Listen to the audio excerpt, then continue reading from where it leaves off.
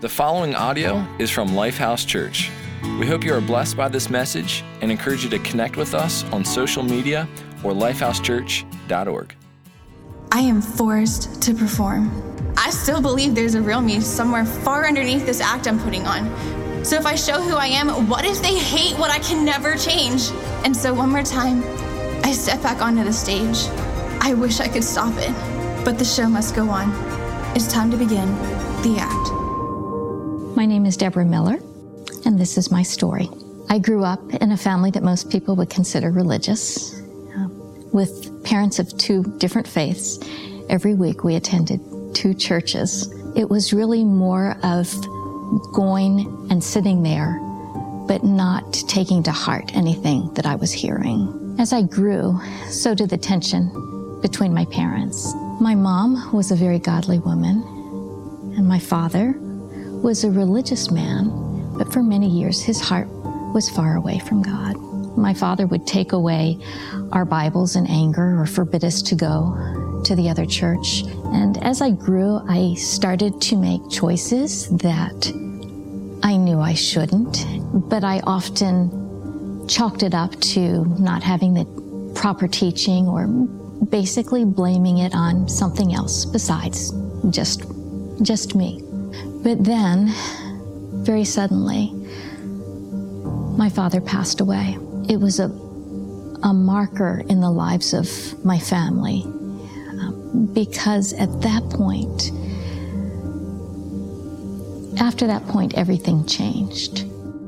What unseen burdens, weights are you carrying, but you're trying to make it look like you're not carrying those weights, or that those weights aren't nearly as heavy as they really are weighing you down? In essence, what's your act? What are you acting like you've got all together? Meanwhile, you've got burdens that are weighing on you, unseen, invisible chains that are weighting you down, and nobody realizes the weight that you're carrying. I know for me, mine was that I did not feel like I could be real or vulnerable or authentic.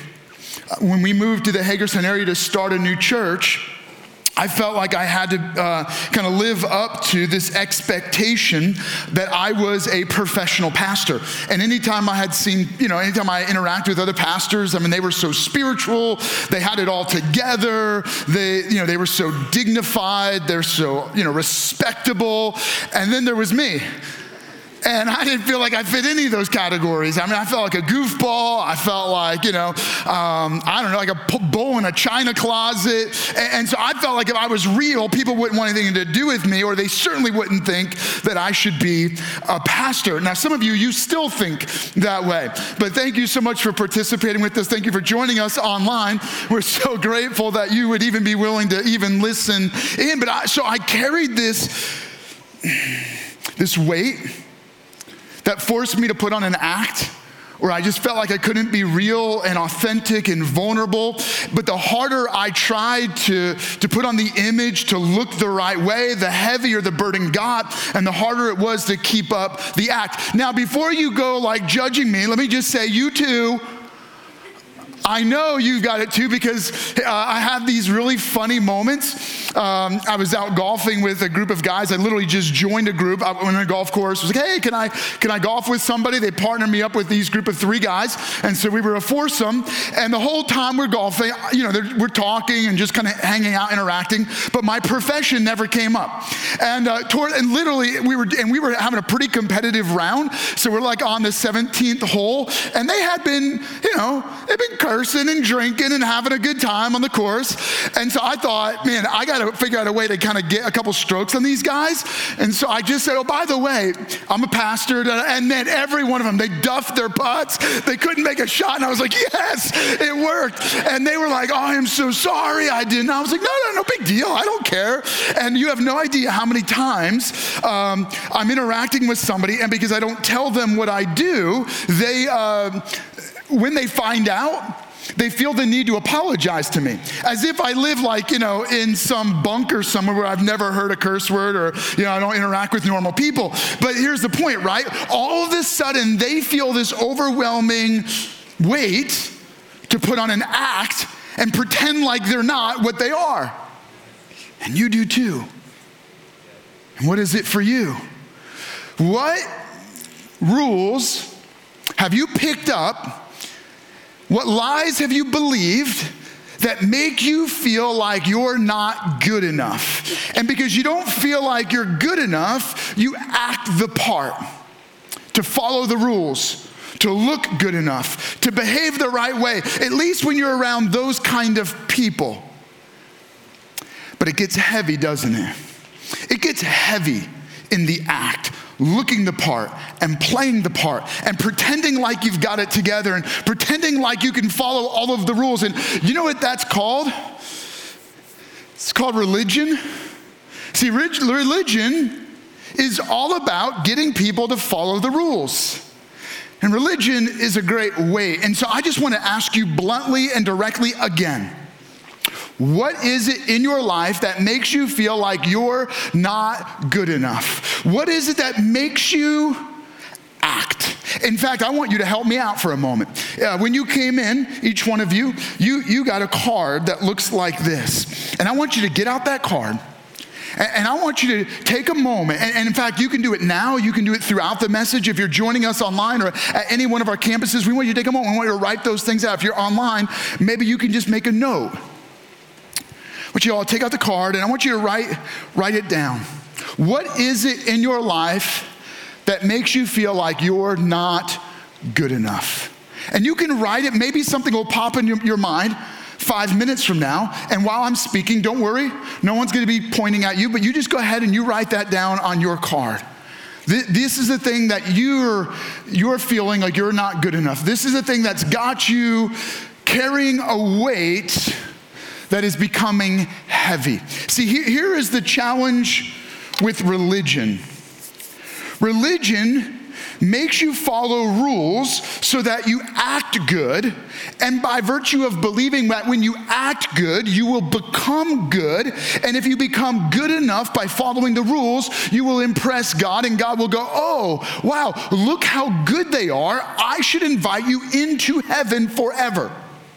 Right? Now, that's a really simplified version, but that really is kind of what religion promises, doesn't it? The problem is religion requires performance without the fulfillment of that promise. No, in exchange for a promise of goodness, it offers guilt. Because you know that no matter how much you do to try to be good, you're never good enough, and so instead of feeling good, you feel guilty. And I can't possibly be the only one that carries that burden. Now, there was a guy that he understood this. He was one of those dropouts in the school of religion. He lived in a nation of very religious people. His name was Matthew. Matthew was a tax collector. And he was recognized kind of universally as a religious dropout, but still he's a Jewish man who's trying to follow the rules, but no matter how hard he tries, he's never going to be good enough. The reason is because in Judaism, if you're a tax collector, you are the lowest of the low. Just to give you an idea, in the ancient land of Palestine, the Roman Empire had conquered and took control over. And then what they would do is they would hire Jewish men, tax collectors, to go out and basically cheat the people of money to pay for the Roman army to occupy their nation. Did you follow that string? So Matthew is one of the tax collectors. His job is to go out and extract money from people in order to fund the standing Roman army that in turn oppresses the nation, who a Roman soldier can and would rape and abuse and murder at will anyone they wanted. And so you have a nation of people who are being abused and mistreated, cheated by the Roman Empire, funded by their own money. So they're being robbed to fund the Roman Empire, who's then abusing and cheating and murdering their people. And so they hated men like Matthew because here he is, a traitor and a cheat. Matthew meets Jesus, who invites him to give up his life and follow him. And when Matthew begins to follow Jesus, he hears firsthand the teachings of Jesus and the way of Jesus. And late in Jesus' life, the week he was betrayed and arrested and sentenced to death and crucified, Jesus is teaching, and Matthew, 30 years later, records this moment. He records the teachings. These are some of the last teachings of Jesus before his death. And that's significant because these are some of the last things Jesus is going to say to his closest friends and followers. And there's a crowd of people around him. And Jesus is speaking, and in his speaking, he warns them specifically about this issue of religion. In fact, all of Matthew chapter 23, so some of the last chapters of the book of Matthew, the gospel perspective of Matthew, is Jesus teaching against religion, where he writes this, and this is Matthew's writing of the words of Jesus. Then Jesus said to the crowds and to his disciples, the teachers of the law and the Pharisees. So the Pharisees are these religious elite. These guys, they've got religion all figured out. They're the experts, and the teachers of the law, they're the ones that tell everybody, here's the rules you've got to follow to measure up to our standards. So Jesus said, the teachers of the law, the Pharisees, they sit in Moses' seat. Remember Moses, where he's the one that receives the 10 Commandments and all of the laws given to the nation of Israel. So you must be careful to do everything they tell you. Now this sounds like Jesus is saying, yep, you got to follow all the rules. You got to do everything they say. But then he gives a little caveat. He goes like this, but do not do what they do, for they do not practice what they preach. They tell you to follow the rules, but they're not doing it. So don't do what they do because they don't practice what they preach. They tie up, and this is what I want to catch your attention. They tie up a heavy, cumbersome loads, and they put them on other people's shoulders. But they themselves, he continues, are not willing to lift a finger to move them. Did you catch that? This is what religion looks like. Religion gives you a long list of rules. Do this, don't do that. You have to go here, you have to eat this, you got to dress this way, you got to talk this way. You can't wear red lipstick, you can't go to the movie theater, you can't watch that movie, you can't do this. And if you do all the rules, you'll get into heaven. But the very people that are teaching the rules aren't living by the rules. In essence, they're putting a great weight on you, and they're not even willing to lift a finger to help you carry the weight. They don't offer any support for the system of rules they're demanding from you. And this is the challenge of Jesus, that religion offers the promise of goodness, but in place of goodness only offers guilt. And so what is the way out? How do you climb out of, how do you get out of this religious trap? What do you do with your own card of the things in your life that make you feel like you're not good enough, where you're putting on the act? What do you do with this? You and I, we do that with it. You just throw it. We stick it in our pocket, and this one little tiny card feels like it weighs like a ton of bricks, doesn't it?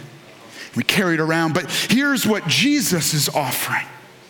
And this is the message. This is a statement that jumps out of the teachings of Jesus, and it's what I want you to catch. It's what I hope you'll hear, and it's this.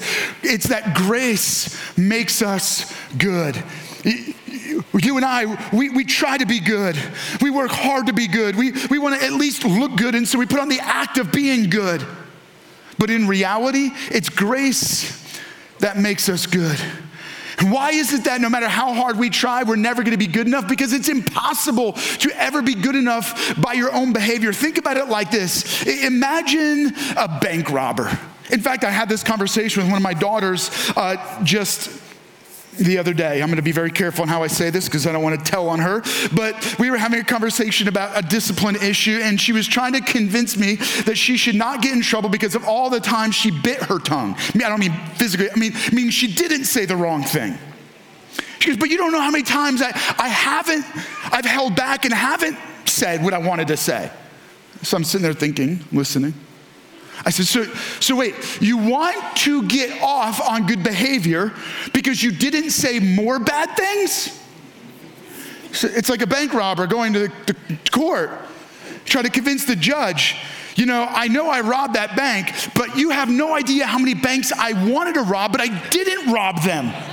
You should at least let me off on good behavior because I didn't rob all the other banks, right? This is the problem with trying to be good enough. How many banks do you not have to rob to make up for the one that you did rob, right? The problem is that no matter how hard we try to not do bad, we do bad. And no matter how much we try to do good, we don't do good enough. And it becomes this impossible burden that we carry through our life, always feeling like we're never good enough because, in fact, we're not good enough. It's impossible on our own effort to be good enough. That's actually kind of the problem. And what is the core of why we're not good enough? Because you and I are hardwired at the core to not only not be good enough, but willingly to be bad. Let me repeat that. Let me just make sure you didn't miss it. You and I were born with a self-sabotaging instinct called sin that makes us willingly do the wrong thing. We resist doing what's right and good. We don't want to follow the rules. In fact, if you give me a rule, I'm going to break the rule just because you told me I had to do it. Come on, I can't be the only one. In fact, I rarely do this, but come on, those of you, you're online with me, you're going to raise your hand in your house watching this on your computer. If you're with us online, if you're on one of our campuses, all of you, right? Raise your hand. If you're one of those people that if somebody gives you a rule, you're just going to break the rule because somebody told you you had to obey the rule. Raise your hand if you're one of those people.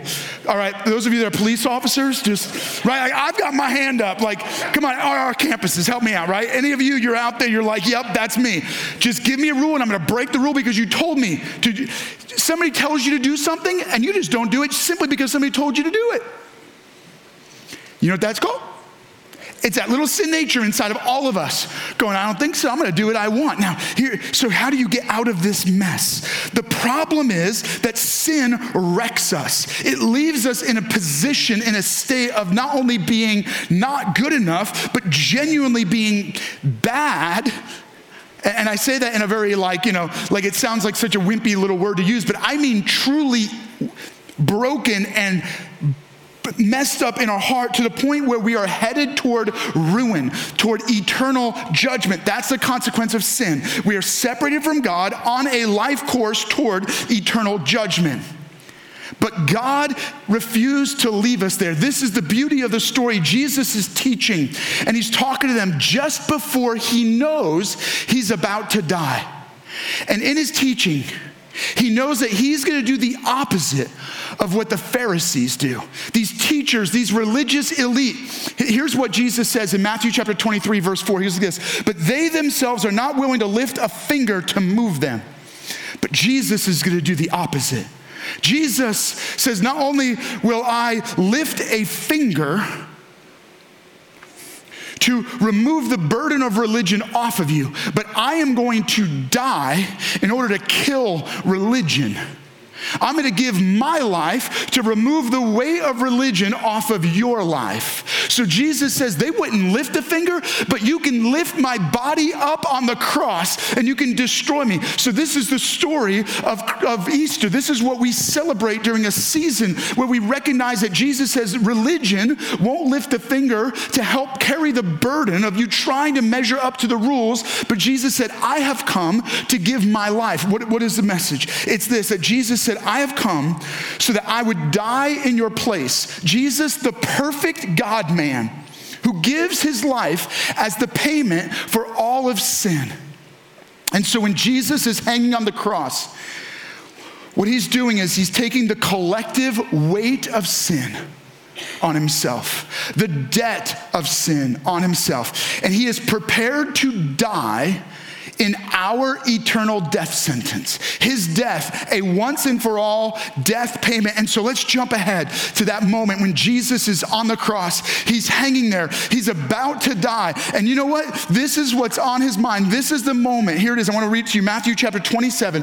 And about 3 p.m, Jesus cried out in a loud voice, Eli, Eli, lama sabachthani. That is, my God, my God, why have you forsaken me? And then it says, and Jesus cried out again with a loud voice. And then let's just follow the story. John chapter 19, verse 30. So we're just kind of just walking quickly through this moment when Jesus is about to die. And he said, and it is finished. In another translation, he cried out, it is finished. And maybe I can't adequately capture the emotion of that moment, so I'm going to explain it to you. It is finished. And bowing his head, he gave up his spirit. And what's the point? In that moment, when Jesus said, it is finished, was he saying, I can't take it anymore? Was he saying, it's finished, I give up? No. Just the opposite. He's saying, it is finished, I have accomplished what I came to do. And what did Jesus come to do? To give his life as the payment for our eternal death sentence. And so what is the point? What is the takeaway? I want to give this to you. But I'm going to encourage you. I hope you're taking notes. I hope you wrote down that grace makes me good. And here's another line I want you to write down. But the reason I want you to write it down is because I want it to go from your hand to your head to your heart. It is this. Jesus took what he did not deserve to give grace we don't deserve.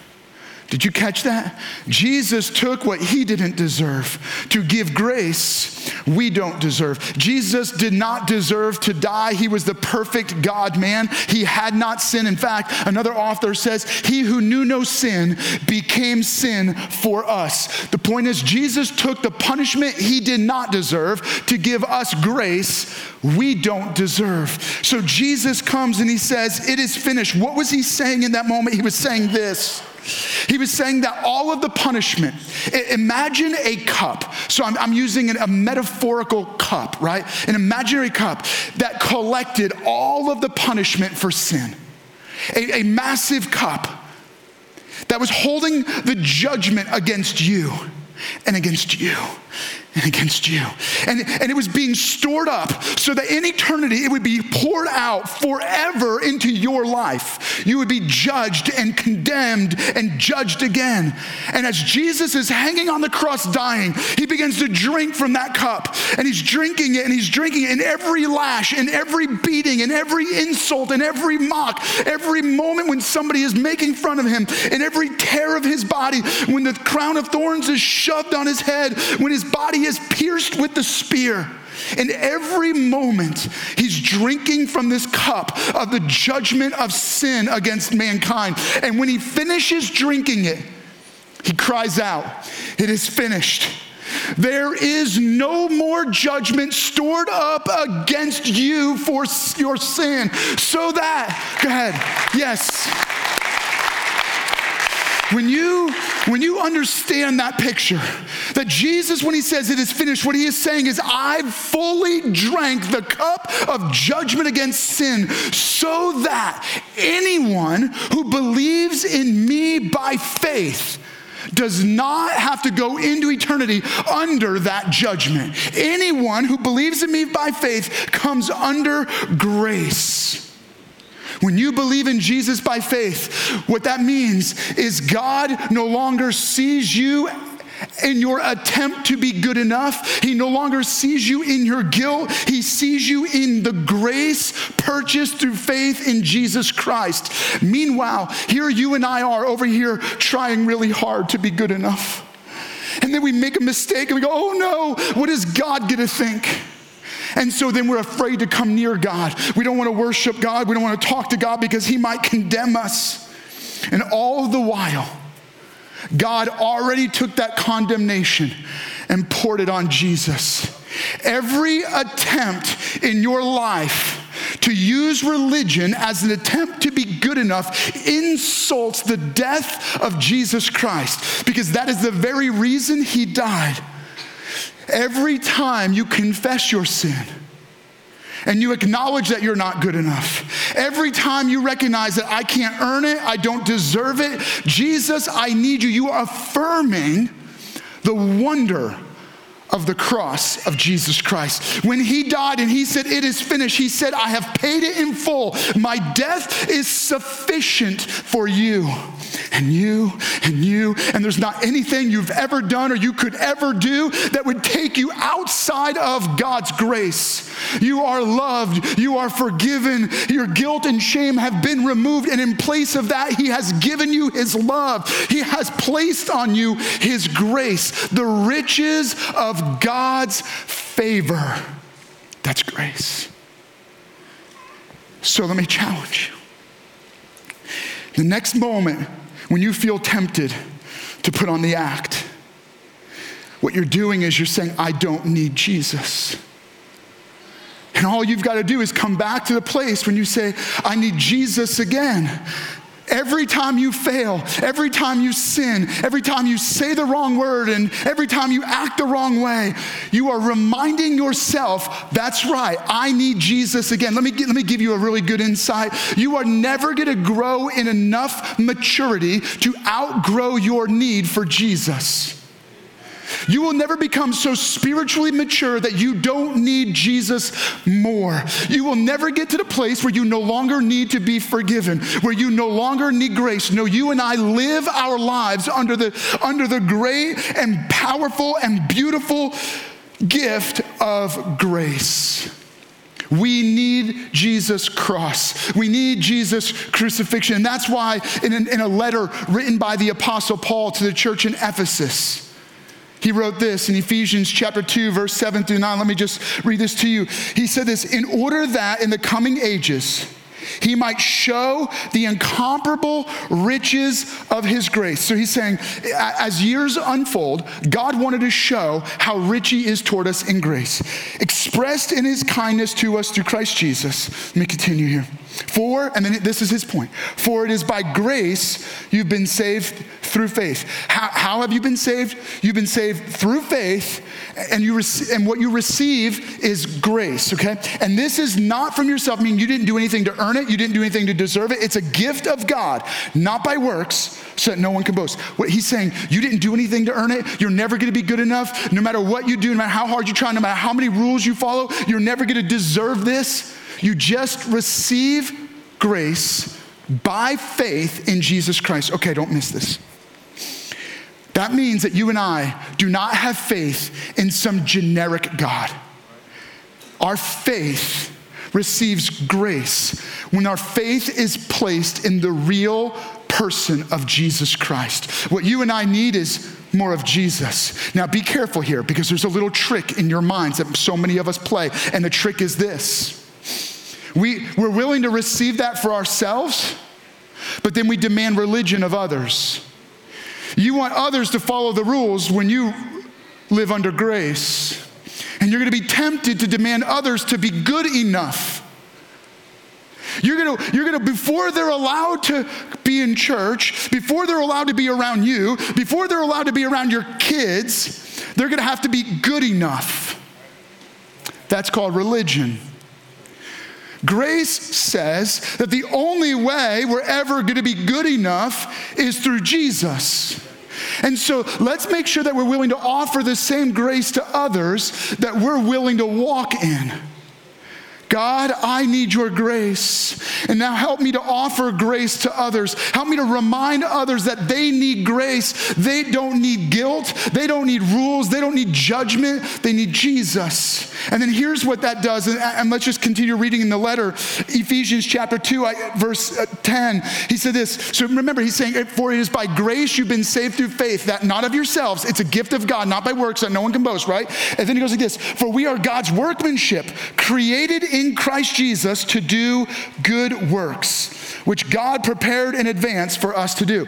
Here's what happens. He goes like this. We think that religion makes us good enough by following rules. So we're doing good because of religion. But what the author of the letter to Ephesians says is just the opposite. When you have relationship with God through faith in Jesus, you receive grace. Grace transforms you and makes you good, and then you start to do good. You and I have to be made good through faith in Jesus, then we will do good. Here's the point. Grace receives undeserved goodness. Did you guys catch that? This should transform the way you look at the world around you. Here's the point, right? Because it's grace that gives us goodness. We don't do good in order to be good. We become good through faith in Jesus by grace, and then we begin to do good. Did you catch that process? We want to show you a little bit about what that looks like. Debbie was sharing her story, her act. And we asked her to share a little bit more of her story. So check this out. I can see how God took a very difficult situation, but at the same time used it in the lives of my sisters and my mom. Shortly before my father passed away, he did come to a knowledge of who Jesus Christ was. And so I can see how God used that knowledge of his decision even to help temper some of the grief we felt in the midst of his loss. I saw for the first time, I think, the love and compassion that are a part of the family of God. My mom sat each of us down and gave us the freedom to consider what we believed and why. I began to see that I couldn't blame the wrong things I was doing on lack of opportunities or teaching, but that I was actually responsible for the choices I was making. God used all of that to grow me up in him and truly begin to transform my life. And it has become probably a lifelong pattern for me to be studying his word, to be learning more about him, to be growing in my relationship with him. And that has changed everything. I am not yet perfected, and yet he is at work in me and through me, growing me up in understanding who he is and how good he is. None of the difficulties of my childhood have been wasted because he's able to use all of it and make it a part of his story in my life. It takes a lot of courage for Debbie, for anyone to share their story of how they felt trapped in religion, but then discovered how God makes us good. And that's the key, that when we receive grace, with grace comes goodness. And that's what separates Christianity from all religion. The reality is Christianity isn't a religion because we're not attempting to do good in order to be good. See, every religion in the world does one of two things. Either you're attempting to do good by following the rules in order to impress God so you can get to heaven, or religion just brings God down to being one of us so we don't even have to be good enough to impress him. But Christianity says that God came to us, Jesus died in our place, offers us grace, and when we receive grace through faith in Jesus, with grace, we also receive goodness. Why? Because God deposits Jesus' goodness into our eternal account. When we receive grace through faith in Jesus, what God sees